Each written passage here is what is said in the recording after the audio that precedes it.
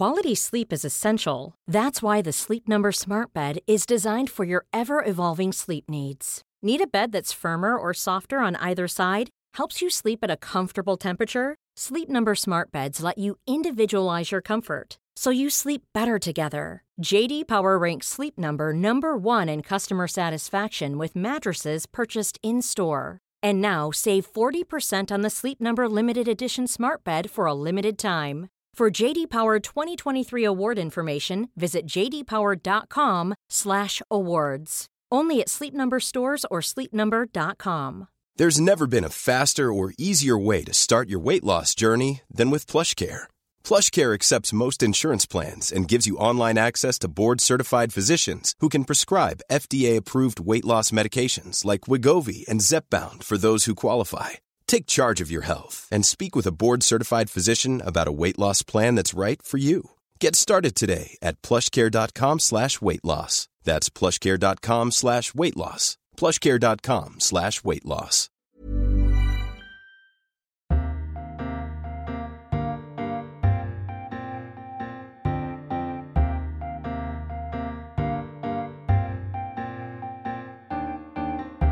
Welcome to a brand new edition of Freedom Books, Flowers in the Moon, the podcast brought to you each week by the Times Literary Supplement. My name is Stig Abel, the editor of the TLS. They said it would never happen, but yes, Thea and I have been reunited once more for this podcast. Thea, what a joy it is to share the studio with you and your heavy metal haircut. It's a miracle we can all fit in the studio with it given the wild size of it. Lucy Dallas objected to me referring to your heavy metal haircut, but you did introduce the heavy metal motif. I did. There is a slight nod to the Ramones. Yeah, I like that though. Good, thank you. It's a good haircut. Remember, if you want to rock out with the TLS, you need to do two things. Get a subscription by Googling TLS subscriptions and reviewing this podcast in a literary fashion if you can. This week, we'll be discussing the life work of Muriel Spark with another fine writer, Margaret Drabble. She's reviewing the centenary edition of Spark's collected novels. Keeping things British, we'll be talking Tolkien, in particular an exhibition about his life and work. Sam Graydon of This Shire will tell us more. And we have lots of pieces this week about the Middle Ages. History editor David Horspool, who I like to think of as a medieval expert, will share the fruits of his considerable knowledge with us.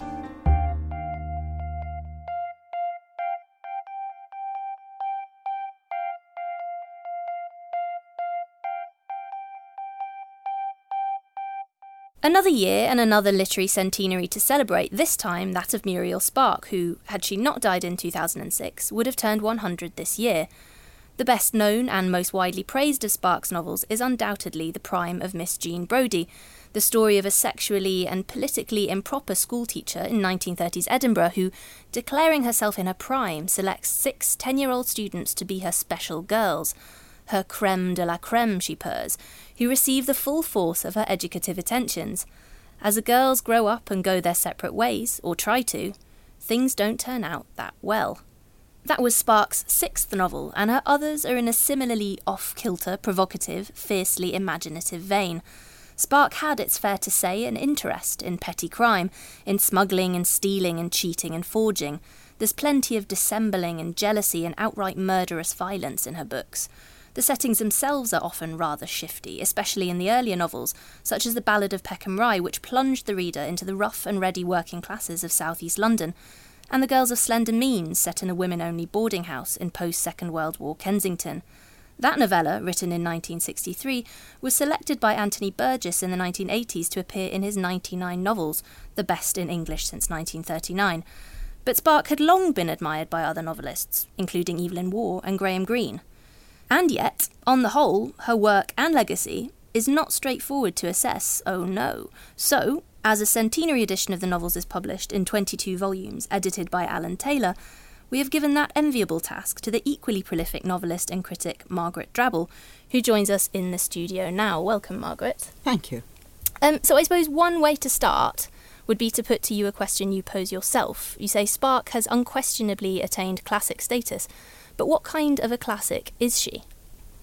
Well, it is very difficult to answer that because the books are so quirky. They've not been much imitated, and she isn't imitating many people. She's a one-off voice. It's a very idiosyncratic voice. it doesn't really fit anywhere. I mean, she's not really a feminist, but she's a woman writer writing about strong female characters. And she's not ideological, except that she's a Catholic convert. But again, that plays very mysteriously in her work, and she's not a Catholic novelist in the obvious way that her admirers Graham Greene and Evelyn Waugh were. So it's very hard to know exactly where to place her in terms of narrative style or ethical background. Has she been co-opted by feminist movement? Is there a sort of sense that people want her to be a patron saint of feminist writing, but she doesn't quite sort of match that? She doesn't fit at all. I mean, because her characters behave very badly as feminists. I mean, they collaborate with the enemy quite a lot. And I think some women, Alice Smith, I think, very much admire. Well, I know she admires her, and possibly she reads her as a feminist. But maybe she is a feminist in certain aspects of her life.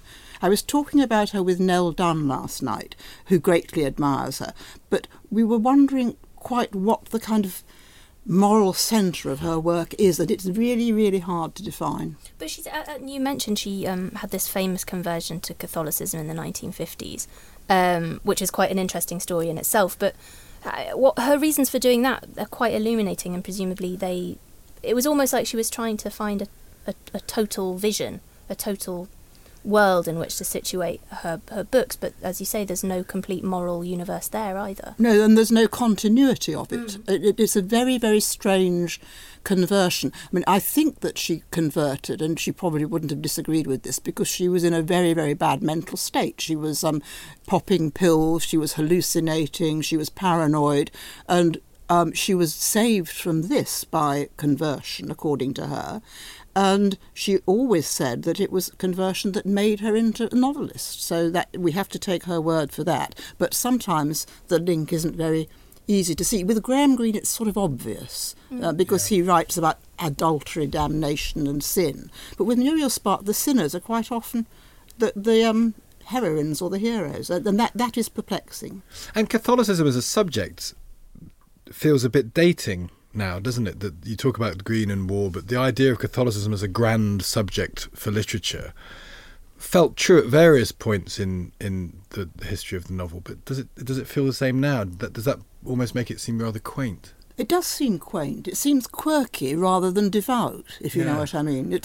I have had friends who have been serious Catholics. My friend Bernadine Bishop, who published 3 wonderful novels very late in life, she came from a Catholic family, and her novels are Catholic, but totally broad-minded, wonderful, forgiving and generous. But they are Catholic in spirit. But that is not the mainstream now at all. Yeah. So do you have a favourite novel of hers, or one that you think best encapsulates her style? I mean, perhaps the two things aren't the same there. Well, The Girls of Slender Means is very good, but I'm not sure if I like it. I mean, it's so strange that you admire these books, you enjoy reading them, and you're not quite sure how much you like them. I like one or two of the late ones very much. I like Symposium, which is about a crazy, disastrous dinner party, and it's all told in narrative reverse. It sort of begins at the end, and it is just very funny. So there are sort of different reasons for liking them. I don't like the early ones very much. They are gloomy. I mean, they're set, as the introduction said, in a kind of gloomy backwater of bad behaviour, and they're depressing. And that partly was the post-war feeling of the 50s. Food was terrible, lodgings were terrible, life was terrible.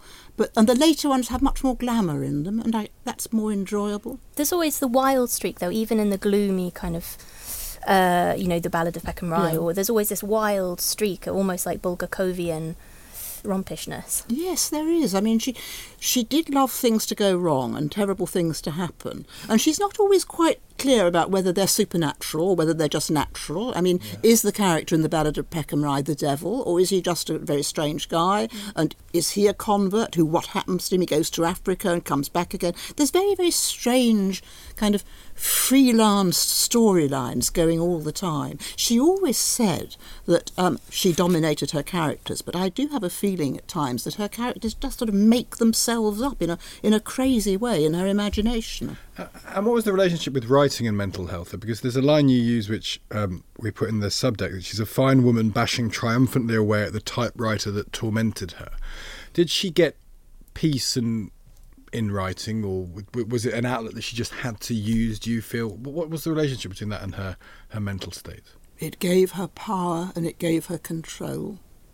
And she was very keen on having control. She was always sure she was right. She wouldn't take editorial criticism. Really? She knew she was right, and most of the time she was. So it gave her a sense of power, which relates to the feminism in a way, because she was a powerful woman. She was in control of her life, and she didn't suffer fools gladly, and she was extremely successful. I think you get a sense of that, don't you, in the titles of some of her books: the public image, the driver's seat, territorial rights. Yeah, that is absolutely true. And I did find the driver's seat very interesting, because I'm not sure, I could never discover whether Muriel Spark herself could drive. But she loves the phrase, the driver's seat, and not only in that novel. It's as though she wanted to be in the driver's seat. I think she may have driven, because there's a reference to buying an early car. But whether she drove it or not, I don't know. That's pertinent to your own writing as well, though, I should point out, because you sort of never had a protagonist who could drive, because you could. Yeah, well spotted. Yes, absolutely. That's true. It is true. But after I passed my driving test, all my characters could drive. I used to have to invent weird excuses for why they weren't driving to a place, why they were on the train or the bus, and the car was in service or it had broken down or something. Because you didn't feel you could write about something you didn't know? I just never thought of it somehow. No, I would have felt a fraud describing driving without being able to drive. And of course now I'm sorry to say, I love driving, and so I quite like describing driving journeys. That's strange. What was it like reading there's 22 volumes here, there's lots of stories. What was the experience for you as a reader? I mean, because presumably, had you read all of these before? No, I hadn't. So what was it like rereading and reading Muriel Spark for the first time? Was it enjoyable? Were there moments of longer where you thought, oh... I was never bored. Really? It was really interesting. I was sometimes annoyed or upset or perplexed is a good word. I was perplexed, but I was never bored. The only bit that I found myself bored in was in a late novel called The Takeover, which I had reviewed long ago for the New York Times, and I really hadn't liked it very much. And when I read it, I could see why I hadn't liked it. And there's an orgy towards the end, which goes on. And unlike most of her orgies, is boring. Yeah, there's nothing worse than a boring orgy. Exactly. It doesn't work at all on the page or off. I think that's exactly right. Does she have a style, Mark? I was trying to think about that, because I've only read a couple of her novels, but it's quite hard for me to summarise in my own mind what the actual style of the writing was, because it's efficient, it feels to me. It's not. She's described as arch, isn't she? Well, it is interesting. The words like pert and arch do come. She's very epigrammatic, I think. I mean, she likes a well-turned epigram, and she doesn't get flowery. No. But she's got a very good use of language. It's controlled, I suppose. It's very, very controlled. I mean, you could say artificial. And in fact, the arch pert thing is a sort of female posturing. A male writer wouldn't write like that. So or would a male writer be called arch? Yeah, or would pert? not be called that. And that's interesting, because you might find that sort of epigrammatic efficiency in a man would be called epigrammatic efficiency, and in a woman might be called pert. It's possible, though I think there is something gendered about her, the kind of jokes she makes. Also, she's very interested in fashion and is very funny about what people wear. There's a wonderful scene, I think it's in The Takeover, where these fake thieves turn up at a mansion with lots of paintings in Italy, and they're admitted and served lunch. And one of the guys who's in this white silk suit spills some rigatoni red on his beautiful silk suit, and that is just such a wonderfully funny scene. I mean, how the waiter tries to mop it all up, and she's very, very perceptive about clothing successes and embarrassments. Do you think if you didn't, this is true, I wonder of lots of novelists, if you didn't know who it was and someone gave you a couple of these novels and you had to say whether it was a man or a woman writing, would you know this was a woman? I think I would. Whereas with Iris Murdoch, you wouldn't necessarily. No, you wouldn't. But you probably would with someone like Hemingway, you would, obviously. And Doris Lessing, you would. Couldn't possibly be a man. Is that for their style or for the things that they're writing? I think it's an interesting... I'd love to do it as an experiment, take 10 writers that someone's never read and see if they could pinpoint it, because some of it will be style. There does feel like... I mean, these days you're not allowed to say necessarily there are differences, but there are gendered differences in prose, aren't there? Yeah, I don't know about that. I mean, I think it's mostly content, frankly. I think it's the kind of material that people choose to be interested in, like clothes or babies, hunting, war. I mean, if you look at sort of Philip Roth, or there's a different agenda there altogether, and it's not wholly to do with the prose. No, that's interesting. We should do an experiment at some point. It would be very, very interesting. I mean, I did mark some short stories. I've done 1 or 2 short story competitions, and the first one, everything was submitted anonymously, and I sexed everyone right. I got them all right. Really? But the second one was undergraduates, very, very clever undergraduates, who were playing games, and I had no idea whether they were male or female, but they were writing a different kind of story, a sort of show-off kind of story, in which they were just being smart. Yeah. Whereas the other, the Bridport selection, which Kate Atkinson actually won for a section of a novel which hadn't been published, they were proper serious writers, not showing off. So it was easier to work out where they were coming from. And incidentally, that's how Muriel Spark got her break, was through winning a competition. She did indeed. She won the Observer short story competition, and just carried on from there. And I remember that competition. I was only a child at the time, but I remember it, and I remember her winning the prize. And you, just on a final note, because I think we'll have to leave it there, you did meet her, so perhaps you could tell us about that. Yes, I probably met her once or twice at a party, but the occasion I remember most was when she invited my husband, Michael Holroyd, and me to lunch. With Geordie Gregg, I think it was. Oh. Yes. And whatever happened to him? Whatever happened to him. And I think it was in some hotel in, I can remember the name of the hotel if I have a moment. Durrant's Hotel, I think it was, where she used to stay. And Penelope Jardine was there. And she was writing her book about Lucan. And she was so thrilled with her own ideas, and I thought, what a weird book. I mean, I really don't want to read that, but when I read it, it is rather gripping. So she was in her 80s, and I think she wanted us to go and stay with her in Italy, but we never got round to it. And was she charismatic? She was fascinating to listen to. I mean, she was tremendously chatty and sort of full of ideas. Yes, true to her name. Yeah, she was sparky. She was very sparky. How lovely. Yeah. What a great pleasure it is talking to you about this, Margaret. It's a great piece as well. And I wonder how many people will have read a lot of Muriel. I wonder if she's one of these authors that people have read 1 or 2. I wonder how many have read all 22 volumes. I mean, there are addicts. I mean, there are people who really love the entire oeuvre, but most people have only read 1 or 2, you're right. Yeah, great stuff. Margaret Jobbour, thank you very much. Thank you.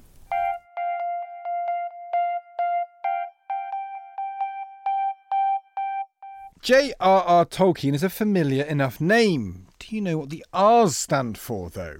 Ronald and Reuel, apparently. Not sure that second one's actually a name. But his gravestone, as we learnt this week, bears another couple of names for Tolkien and his wife, Beren and Luthien. Those of us who have read The Lord of the Rings and even, gasp, the Silmarillion might recall that Beren is the first mortal to marry an elf. Tolkien, that pipe-smoking Gandalf of a figure in our imagination, is then a bit of a lovely old romantic as well. Sam Graydon, who is genuinely called Samwise in the office, has been to see a new exhibition at the Bodleian Library called Tolkien, Maker of Middle-earth, which seeks to connect the fantasy world with Tolkien's real life. It also includes watercolours and drawings by Tolkien himself, some of which were used to illustrate his books. In fact, I had a poster of Bilbo coming to the huts of the River Elves on my wall when I was growing up, and now I know, thanks to this article, that it was by Tolkien himself. Sam's here to tell us what else we might learn about the man and his work. Samwise? Hello. You are occasionally called that? I am indeed, even by my family members. Really? Yeah, really. Is that because you're like Samwise Gamgee from... I think it's a compliment. Yeah, he's a nice character. I like him. Yeah. Let's establish your credentials. What sort of Tolkien fan are you? Geek, super geek, or something else? You can refute both of those. I think those are the Rebut, basic... Sorry. Good Lord. You will never truly be able to refute those, I don't think. I think they are the only 2 options, really, if you're a Tolkien fan. The first entry is geek, pretty much. And I'm at level 1. You're level 1? Yeah. Modest, yeah. So what sort of artist was he? What sort of artist? Yeah, let's talk about the picture. I mean, you said, was the most striking thing him as an artist, do you think? I think, yes, for the fact, first of all, that I, like you, didn't know that he was the illustrator to The Hobbit. So the cover is by Tolkien as well, that famous blue and green cover. Oh. And, the slightly Japanese mountains and the road. That's Tolkien. And he, in fact, got that commission off the back of his illustrations for it. The publisher went, hang on, these are pretty good, and do you want to do the cover? So it was the most striking thing because they were so beautiful, unexpectedly beautiful. But I think he was still an amateur. I mean, it was common in the schooling of the time that boys would, learn how to draw. Yeah. And so his, at least early sketches are basically, they are the rudiments of the school system.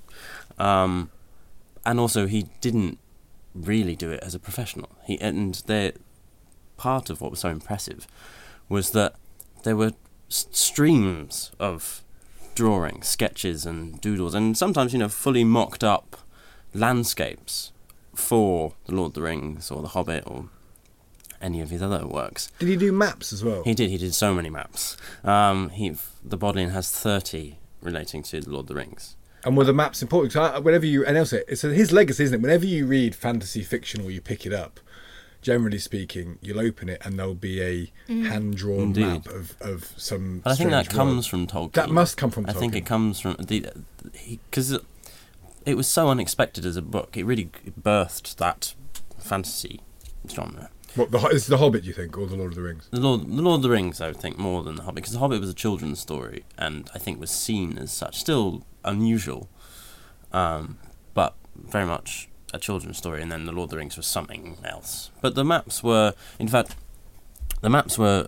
incredibly important, as well as, very beautiful objects. But he approached this, he didn't write anything unless he had a map.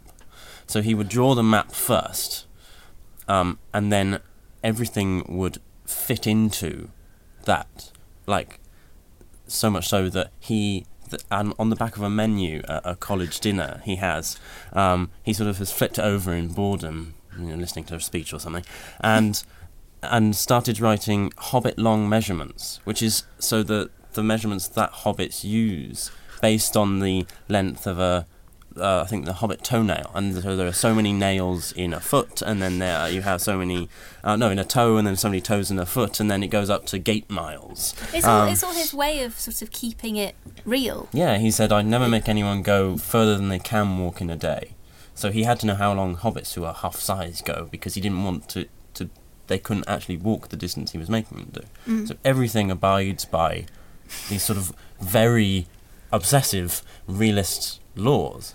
The Hobbit was a children's book, and actually the TLS reviewed it, which I should mention because we normally review books. I got it wrong. Yep. Historically, we got it right. C.S. Lewis, though, who was a contemporary and friend. It's a glowing review from. It's a bit of a dodgy commission, that, isn't it? But anyway, C.S. Lewis said in a review, "Prediction is dangerous, but The Hobbit may well prove a classic." But he didn't then knock out Lord of the Rings the next year to cash in on it, did he? No. Very much not. He was pressed because it was so unexpectedly successful, The Hobbit. It ran out in 3 months, and they needed a second printing, and they introduced colour illustrations into that one. And it wasn't just the TLS student. Everyone was saying, this is really good. And it went over to America and did as well there. So the publisher was keen for him to do a sequel to The Hobbit, another children's story, which he started to write. I think it was called The Magic Ring. But it took him 12 years to write. And he was, doing his academic stuff, so he was writing at night and things. But, the Second World War started and finished in the time it took him to write The Lord of the Rings. Really? And what point did he say, this is no longer a children's book, is Lord of the Rings a children's book? No, I wouldn't. I think nobody really saw it as such when he delivered it. I don't think he saw it as a children's book. And his initial commissioning editor had by that point grown old enough to be able to read it as an adult, because there's that excellent story of it was it the son of... Yeah, the son of Stanley Unwin of the publishing house. He commissioned his son, who's 10, to read The Hobbit and do a feasibility report on how well it would be, go down. And he sort of gave it a tick and said, yeah, it's good.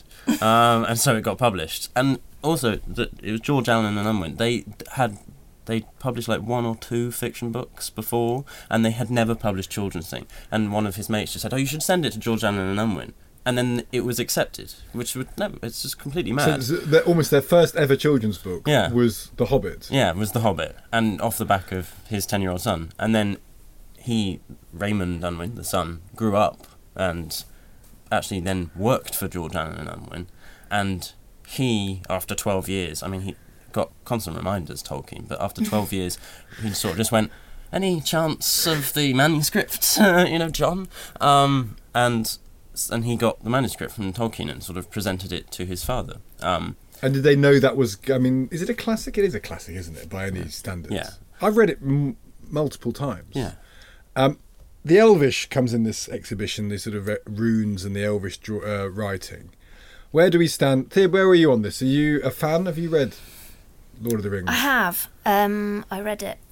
I don't know how old I was, 10 or Did something. you like it? No. Is it a boys' book? I Are we don't allowed know, to- because are we allowed I to say read that? it because my dad loved it and told me I would love it. Yeah. And so maybe my not loving it was... I mean, I enjoyed it enough, but I wasn't, I wasn't completely swept away. But Yeah. maybe that's something wrong with me. No, I don't know, because I think when I reread it relatively recently, and there are long moments of longers where nothing very much happens. And the Elvish as well, it sort of dragged. Yeah, I remember it being boring, and I read it as a child, but I remember it being boring, but I remember it being compelling enough Yeah. to get past the kind of turgidness. So how important was the Elvish? Because the famous thing about the Lord of the Rings is you always skip the poetry. You always, yes, Because- you always skip poetry. You have to skip the poetry. And generally speaking, with all novels, when they're trying to do poetry, I remember the Air Spy Possession. I did a Tolkien on that, actually, reading it, which may not be the correct thing to do. But the Elvish writing and the mythology and the accuracy and all of that was very important to him as a philology man. Yeah, it was, in fact, it is the most important thing in Tolkien's Legendarium, as it's called, for the fact that he'd been doing that for... So, the Fellowship of the Ring, where Elvish is first published, and you first see it in print, comes out in 1954. And there's evidence of him starting to write Elvish languages in 1911. Which he made up. Yeah, So he made it. He just started. So he was obsessed with language, and it was his profession. So What is it rooted in? Is it so Indo-European or Finnish? Finnish? I knew that. But early on, it's rooted in Finnish, and then he sort of adds and tacks on different bits, and it gets diluted a bit. But he sort of discovered Finnish and was like, "This is excellent." And I didn't know this when I went. It's not just Elvish. There are like 12 Elvish languages, which are all sort of regional Elvish languages. yeah, relate and like Proto-Indo-European. You have the original Elvish language. Elvish. Elvish. I think it's called Valarin. It's the language of the Valar, the gods, who teach the elves how to speak it. And then from there, like Proto-Indo-European, it branches off but in a way that is completely consistent with grammatical rules. So you would be able to see, as you can see with Spanish and Italian, that they are vaguely the same word. You can see that in his branches of the language tree, and you can sort of translate one Elvish language to another, because it all consists by rules. How is there any record of how he would have felt that actually most people love this story because it is a classic quest story of heroism with a more or less happy ending, and don't care an awful lot for the Elvish philology? Do you reckon that would have bothered him, or was he doing it for his own interest and the book kind of came secondarily? Well, the book definitely did come secondarily. He sort of realised that he needed people to speak these made-up languages. He sort of said that the stories came as, a way to incorporate the languages, rather than the other way around. But I don't necessarily think he'd be disappointed. He was incredibly humbled by the fact that anybody liked it. He tried, I think he did, in fact, answered every piece of fan mail he had by hand. And some of the fan mail, he had some very high caliber fans. Very, very high caliber fans. Almost everybody who was anybody wrote. Give us a name. The Queen of Denmark wrote to him. Terence Pratchett, who was 19, wrote. Arthur Ransom of Swallows and Amazons. And then Auden. Auden loved it. Auden was given Auden was given a proof copy when it was called The War of the Ring, and he said he sent a very glowing letter, and I think he was concerned about the fact that there weren't enough animals in it, there weren't enough pets, and he sort of went, why aren't you talk so nicely about trees, but why aren't there any pets? And also, what happens to Radagast? Radagast the Brown. Yeah, he wanted to know. He really wanted to know what happened to Radagast. He said, you quotes in the piece, Auden wrote that, as you know, The War of the Ring is one of the very few books I shall keep rereading all my life. And I kind of understand that. I've read it more than once. There's sort of moments where you feel a bit low, and you happily tuck into the Lord of the Rings. Yeah. I wonder what you would have made of the films. And Amazon have just paid $1 billion to do the TV series. What do you made of the films? I mean, if he was humbled by the books, the films are kind of extraordinary reception. I imagine he would have been very involved in their making. I should imagine so. I know the Tolkien estate are doing that TV adaptation, and they're involved in that. But I think he would have been very involved, but I think he also just would have been pleased. He was disappointed to find in the fan mail that people would get the runes wrong, because he would receive letters in runes and Elvish and things. But I don't think he felt it was an affront. Again, he was just pleased that people were involved in the stories, and that is part of the reason he was a very giving man generally.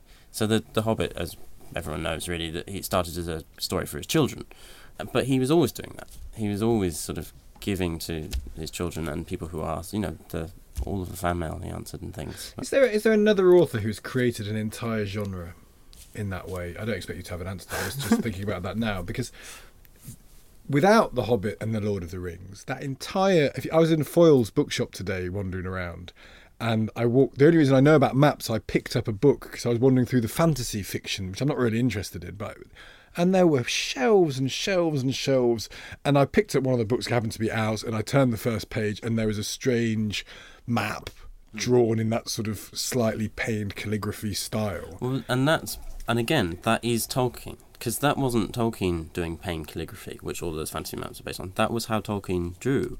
That was his style. His handwriting is like that. You see the letters he writes, and he's not making it up. That is Tolkien that they're copying. So it definitely comes all from him. I wonder what Philip Pullman doesn't like him. Right. Although Philip Pullman arguably wouldn't have written the books he's written without Tolkien.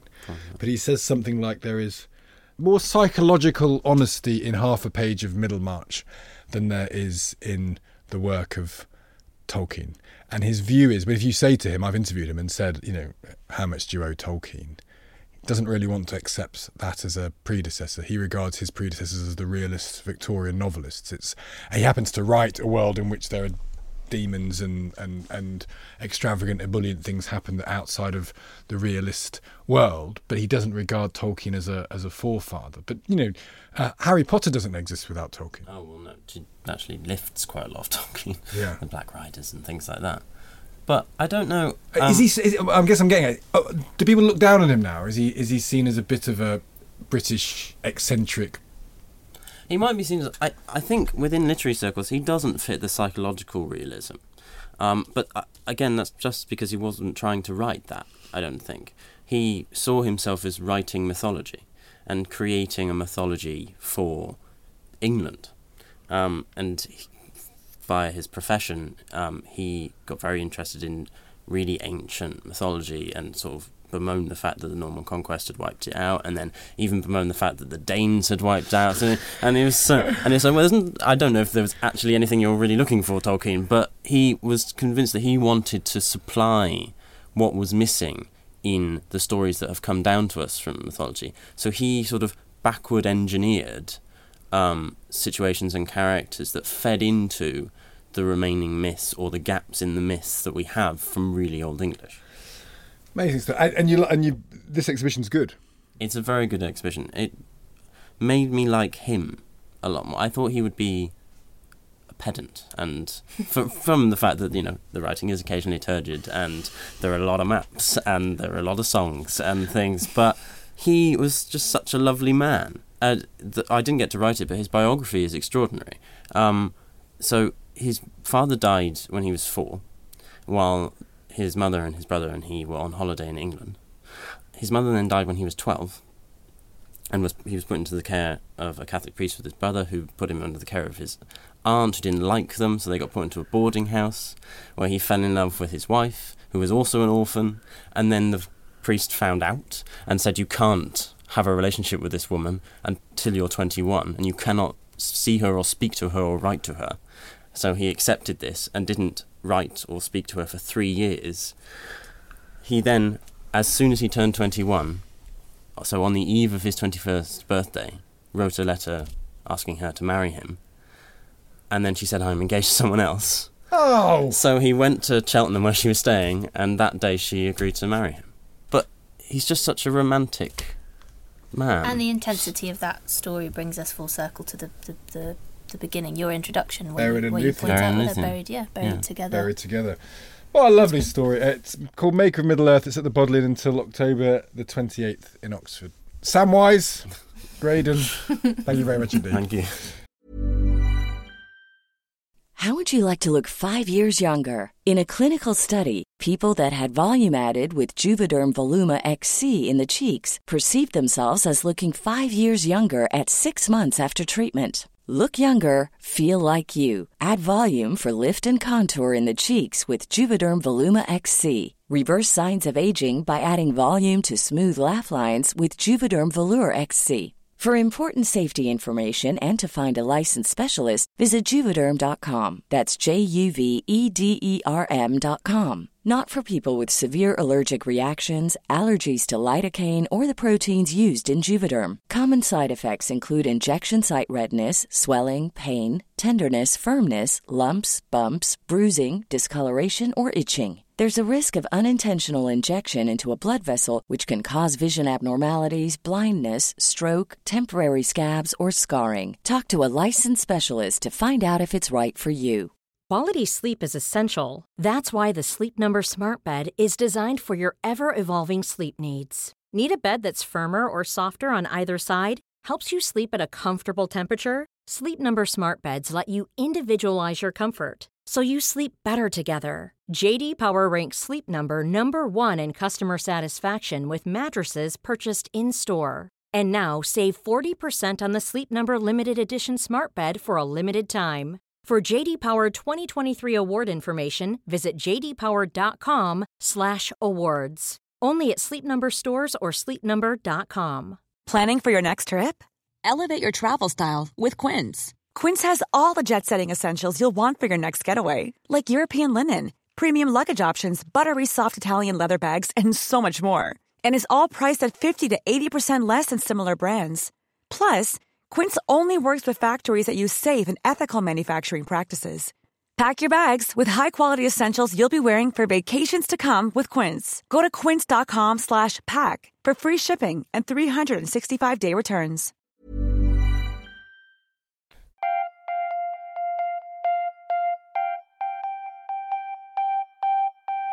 From Middle-earth to the Middle Ages, the medieval period of history seems to combine both the pleasures of familiarity and the exoticism of distance. This week, Mary Wellesley has reviewed a book called Medieval Bodies, which happily celebrates the era's oddity. It has a section apparently called Anal Arts and the recesses of the medieval mind. Those recesses were seldom, it must be said, feminist.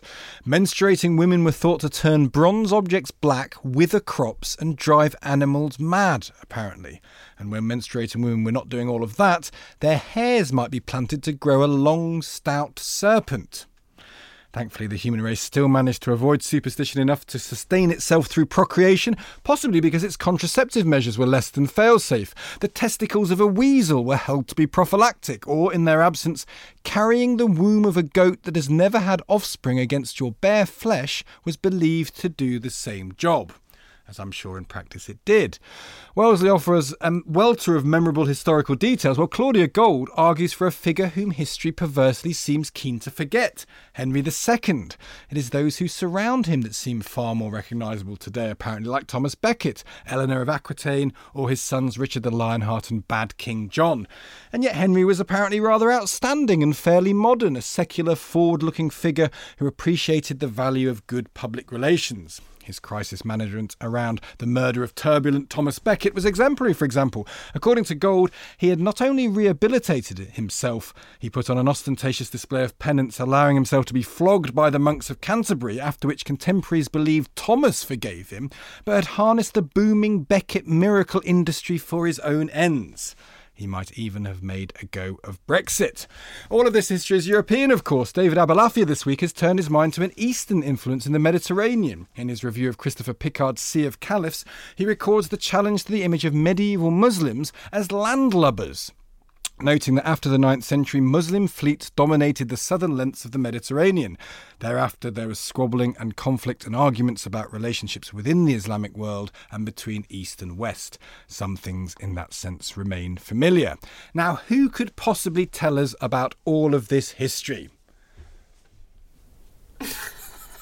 Not me. Not you, Thea. David Horspool, of course, who's here to bring it all together without once using the phrase, "It's like a real-life Game of Thrones." David, do you accept that challenge? I do. Hello. Have you ever used the phrase "It's like a real"? No, I've never watched Game of Thrones. No. Is that a thing? Is that a line that people use? Yes. Historical fiction and historical sort of popular history. Yeah. About anyone where there's kings, where people die. Oh, you mean in the blurbs? Yeah, it's like a real-life Game of Thrones. It sells. It sells. What's the medieval? We don't know. You can't answer that question, can you? I'm afraid not. I've seen where it was filmed, where it is filmed. Where's that? In Belfast, but it's just in a big car park in Belfast, mostly. Sorry. Many interesting things in car parks. Absolutely. Are you going to care to? Richard III, I think Thea's thinking of. I was referring to David Horspool's book. Richard III, very much. Which we've all read, haven't we? Yes. Right, well, let's not talk about your book, David. Let's talk about Henry II. Yes. The first Plantagenet, I believe. Correct. Is he not? Is he overlooked? Do you buy the Claudia Gold argument that people will think of all sorts of other people in the era, but not him? Yeah, to some extent, I do buy that argument. I think that she's right that people like Thomas Becket and Richard the Lionheart and even Bad King John are thought about more, or they occupy more of a place in the public consciousness. And I mean, that's one reason why he's possibly forgotten. He's just overshadowed. And then I was thinking about the other reasons that he might be overshadowed or forgotten. And one of them, I think, is that he's not quite the classic idea of a medieval king. He's not into chivalry and pageantry and so on, like Richard the Lionheart, his older son, who inherited. Or he's not debauched and cruel enough to sort of occupy the place that King John does in the popular imagination. So he falls somewhere in between those two, and he was also a lot more competent than either of his immediate and competent successors. is necessarily not that interesting. It doesn't make you famous being competent. No. He did amass the most territories of any king. Well, he's basically started out with them. He inherited them all. The only thing that he amassed was by marriage, by marrying Eleanor of Aquitaine. And he got half of France, basically. Yeah, he got the other bit, the large portion of France that he didn't already have through having Normandy. They had this enormous empire. What did he do with it? What are his legacies then? Because, is he a great lawmaker? Yeah, I mean, his legacies, that may be another reason why he's not a sort of popular figure of renown, is that his biggest legacy is as a founder of the common law. And that's not a very exciting legacy, but it's incredibly important that he spread justice throughout the land in a kind of administering it kind of sense. And he introduced more jury trial, not in criminal trials, but more in civil disputes, which was obviously incredibly important and led to criminal activity anyway, the disputes over land holding and so on. So, I mean, it was a very important way of keeping the peace. And another thing that he's very important for is how rich he left the country relative to the state in which he found it. And one of the best ways you can illustrate that is by the fact that Richard the Lionheart was able to not only go off on crusade and fight a lot of wars when he came home from crusade against one of his fellow crusaders, Philip Augustus, but they were also able to pay his enormous ransom when he managed to get himself captured. And it's been calculated that ransom would, in today's terms, be around 2 billion quid. 2 billion? Yeah. And there was a tax that went onto people's movable property, I think it was, or rents, of 25%, which, may not sound much to a modern ear. Wouldn't we all love a 25% tax? But in medieval terms, it's just, until a much more modern era, it was just an enormous amount of money to be able to collect. And basically no one else could do that in Europe. And I suppose everybody knew that, which is why the ransom demanded was so absolutely extraordinary. And yet, on a final note, before we move on to bodies, everything was lost very, very quickly, but all the land, all the money was squandered by his all sons. the land started. Richard the Lionheart held on to a lot of the land and got some back. King John lost it all, and so that part of his legacy went. And John gets the credit for not the credit, but he's there for Magna Carta. He's there for Magna Carta. Which partly the birth of it. by imposing Henry's reforms so much, and he had nowhere else to impose them. He had to concentrate them completely domestically. That's what really made the pip squeak and made Magna Carta possible. But there's one other legacy that you can think about with Henry II, which is the Plantagenets themselves. Richard III, who you happily mentioned earlier, is thought of, often said to be the last Plantagenet, so that's right into the 15th century. But actually you could argue that there's Plantagenet blood going much further than that. Henry VII married a Plantagenet, so Henry VIII's a Plantagenet, so the Tudors and Stuarts had Plantagenet blood, and it goes on, right up to the present day, really.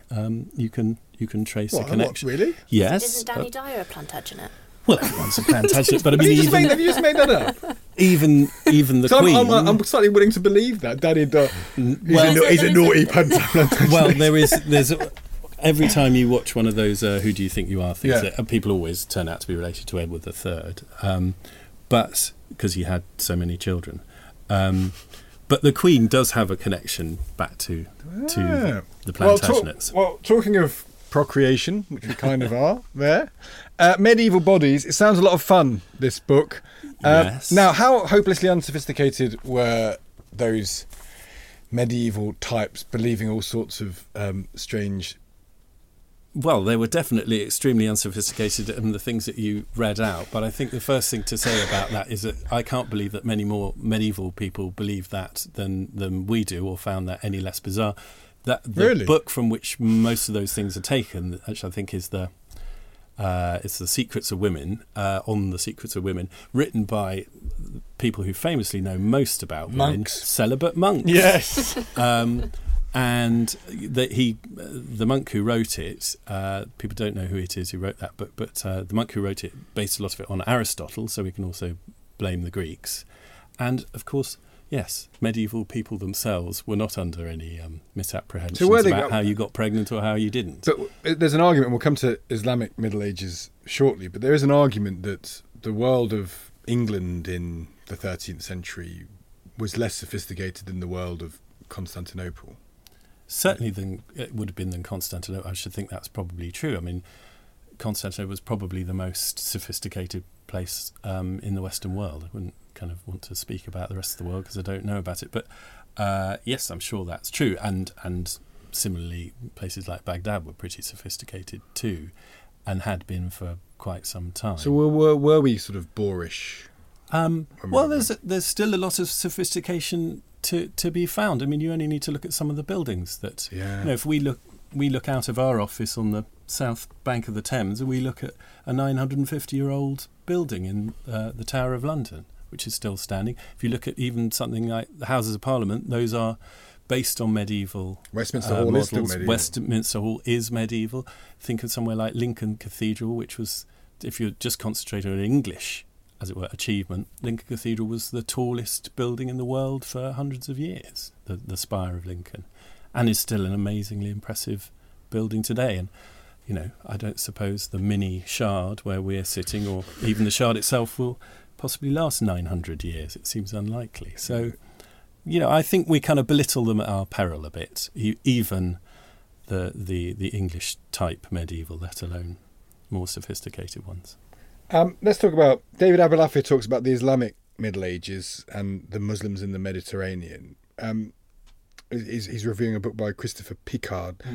Is that why is that book important? Is that a relook at an area that has been established history that's being challenged? Yes. Well, I think what's important about it, the idea of studying the Mediterranean as a historical entity kind of begins, as he says, with French historian Fernand Braudel early in the 20th century, and stems from there. And in taking the whole Mediterranean as a kind of entity, one thing that he appears to not have left out but have played down is the Muslim or Islamic contribution, and the different stories that can be told if you look at it from that point of view.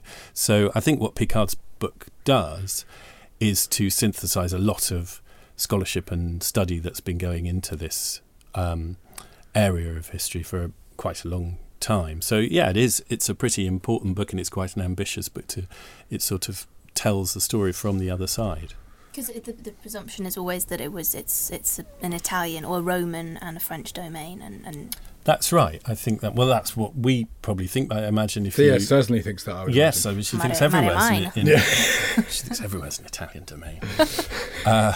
But for those of us with more outward-looking casts of mind, you can, if you look at it from Baghdad or from Cairo, it looks very different. And of course, you don't have to stick in places which have remained Muslim to this day. You can actually also think about it from the Spanish angle. Spain was Andalusia was a Muslim kingdom. So we're gonna have to finish soon, but we do want to test you on your literature, David Horspool. What with you being a historian? Looking forward to that. So Daniel Donahue has reviewed Laura Ash's first volume of Oxford English Literary History, 1000 to 1350, which to my untutored, boorish eye seems to stop just when literature's getting good, because that's before Chaucer. Yeah. This itself is a work of revision. Laura Ash has delineated a whole new period. I think that's her plan, isn't it? Is there a period 1000 to 1350 that's sort of recognisable? Well, it's not one I had kind of come across before, and that's one of the reasons why I thought it was worth mentioning this review, which is a really fascinating review. It kind of takes issue with the book quite a lot, Daniel Donahue's review, while admiring it greatly. And one thing he points out about the periodisation idea is that the conquest that is mentioned in her subtitle, we always think conquest means 1066, but he says, well, by starting in 1000, you can see the conquest as 1016 being the conquest of by King Canute, exactly. So that makes it more interesting. We can bring in Anglo-Saxon and Scandinavian influences, and I think that's a fascinating thing. As for the kind of qualities of the stuff on offer, I think you know better than I do. But I did. Gawain and the Green Knight is about. But if you think of Gawain, I mean, one of the difficulties we have is that the language that they're written in, and it's quite difficult to follow. If you think of them in more modern English, I mean, it's not a million miles from Tolkien, as you were discussing earlier. It's the kind of seabed of all that sort of stuff. It's the medieval romance and it's Sir Orfeo and all of that. And the kind of historical work at the time, which was also kind of quite a lot of fictional stuff, like Geoffrey of Monmouth. I was having another look at that. I mean, I had to sort of read some of him when I was an undergraduate, but I'd forgotten that he's one of the first authors who does that brilliant thing of pretending to have found a book which he is now translating for your benefit. I found an interesting book about King Arthur and all his postmodern deeds. Yeah. So that's a very kind of postmodern view. Do you think is it distorting the way historians fix on periods? Because to a certain extent, it's always arbitrary, isn't it? What with time being onward rushing, and then to start saying there is a period of 1000 to 1350, or even the Middle Ages, it's arbitrary. It's arbitrary when we put them at the end of centuries or in the middle of centuries, isn't it? But I think we can all recognise periods where there seems to be a break between sort of yesterday and today kind of thing, that we can tell we're entering a new era. So 1066 would have been one. And we can tell at the end of the Second World War that something's changed. We can probably tell right now that, that Brexit will in future be, the vote to leave the EU will in future be seen as a new point in British history. Will we? Well, or of course not. Or just a massive fudge for the next 6 or 7 years that slowly reverses itself. Well, I talk about history, not the future. We've got to go. Favourite medieval figure? Anyone you should want to lob in our direction? I feel like this should be a regular question. Yes. Everyone should have a favourite medieval figure. That should be a test, shouldn't it? If you're interested, could be William the Marshal. Who 12th century knight, greatest knight in Christendom he was known as. He's a really classic medieval figure. He was a a chivalrous knight who became an advisor to princes and kings, but he's also quite a kind of modern figure in that he started off penniless. He rose by his own bootstraps, and he also had a book written about him. He was the sort of first celebrity biography, and actually what made him famous in the first place was that he was the equivalent of a kind of sports star. He was a fantastic tournament fighter. Jouster. Yeah, so he was the great man for that. You should write a book about him. There are good books about him already, including his biography written just after he died, which is probably the best book to read about him. There we go. William the Marshal. William the Marshal. And Pembroke Castle you can visit, as I drag my kids around there every summer, I'm sure. which is his lovely home. I'm sure they enjoy it. Yes. That's all we have time for this week. Our thanks go to the great David Horspool, Samwise Graydon and Margaret Drabble. Do make sure you are a TLS reader. Find this week's paper so you are not mocked for the paucity of your medieval knowledge. This week there's also a special podcast as fiction editor and junketeer Toby Lishtig interviews Tim Winton about his new novel. Check that out, and we'll be back next week as well, discussing American politics and literature in some form or other. Do join us. Until then, from Thea and from me, goodbye.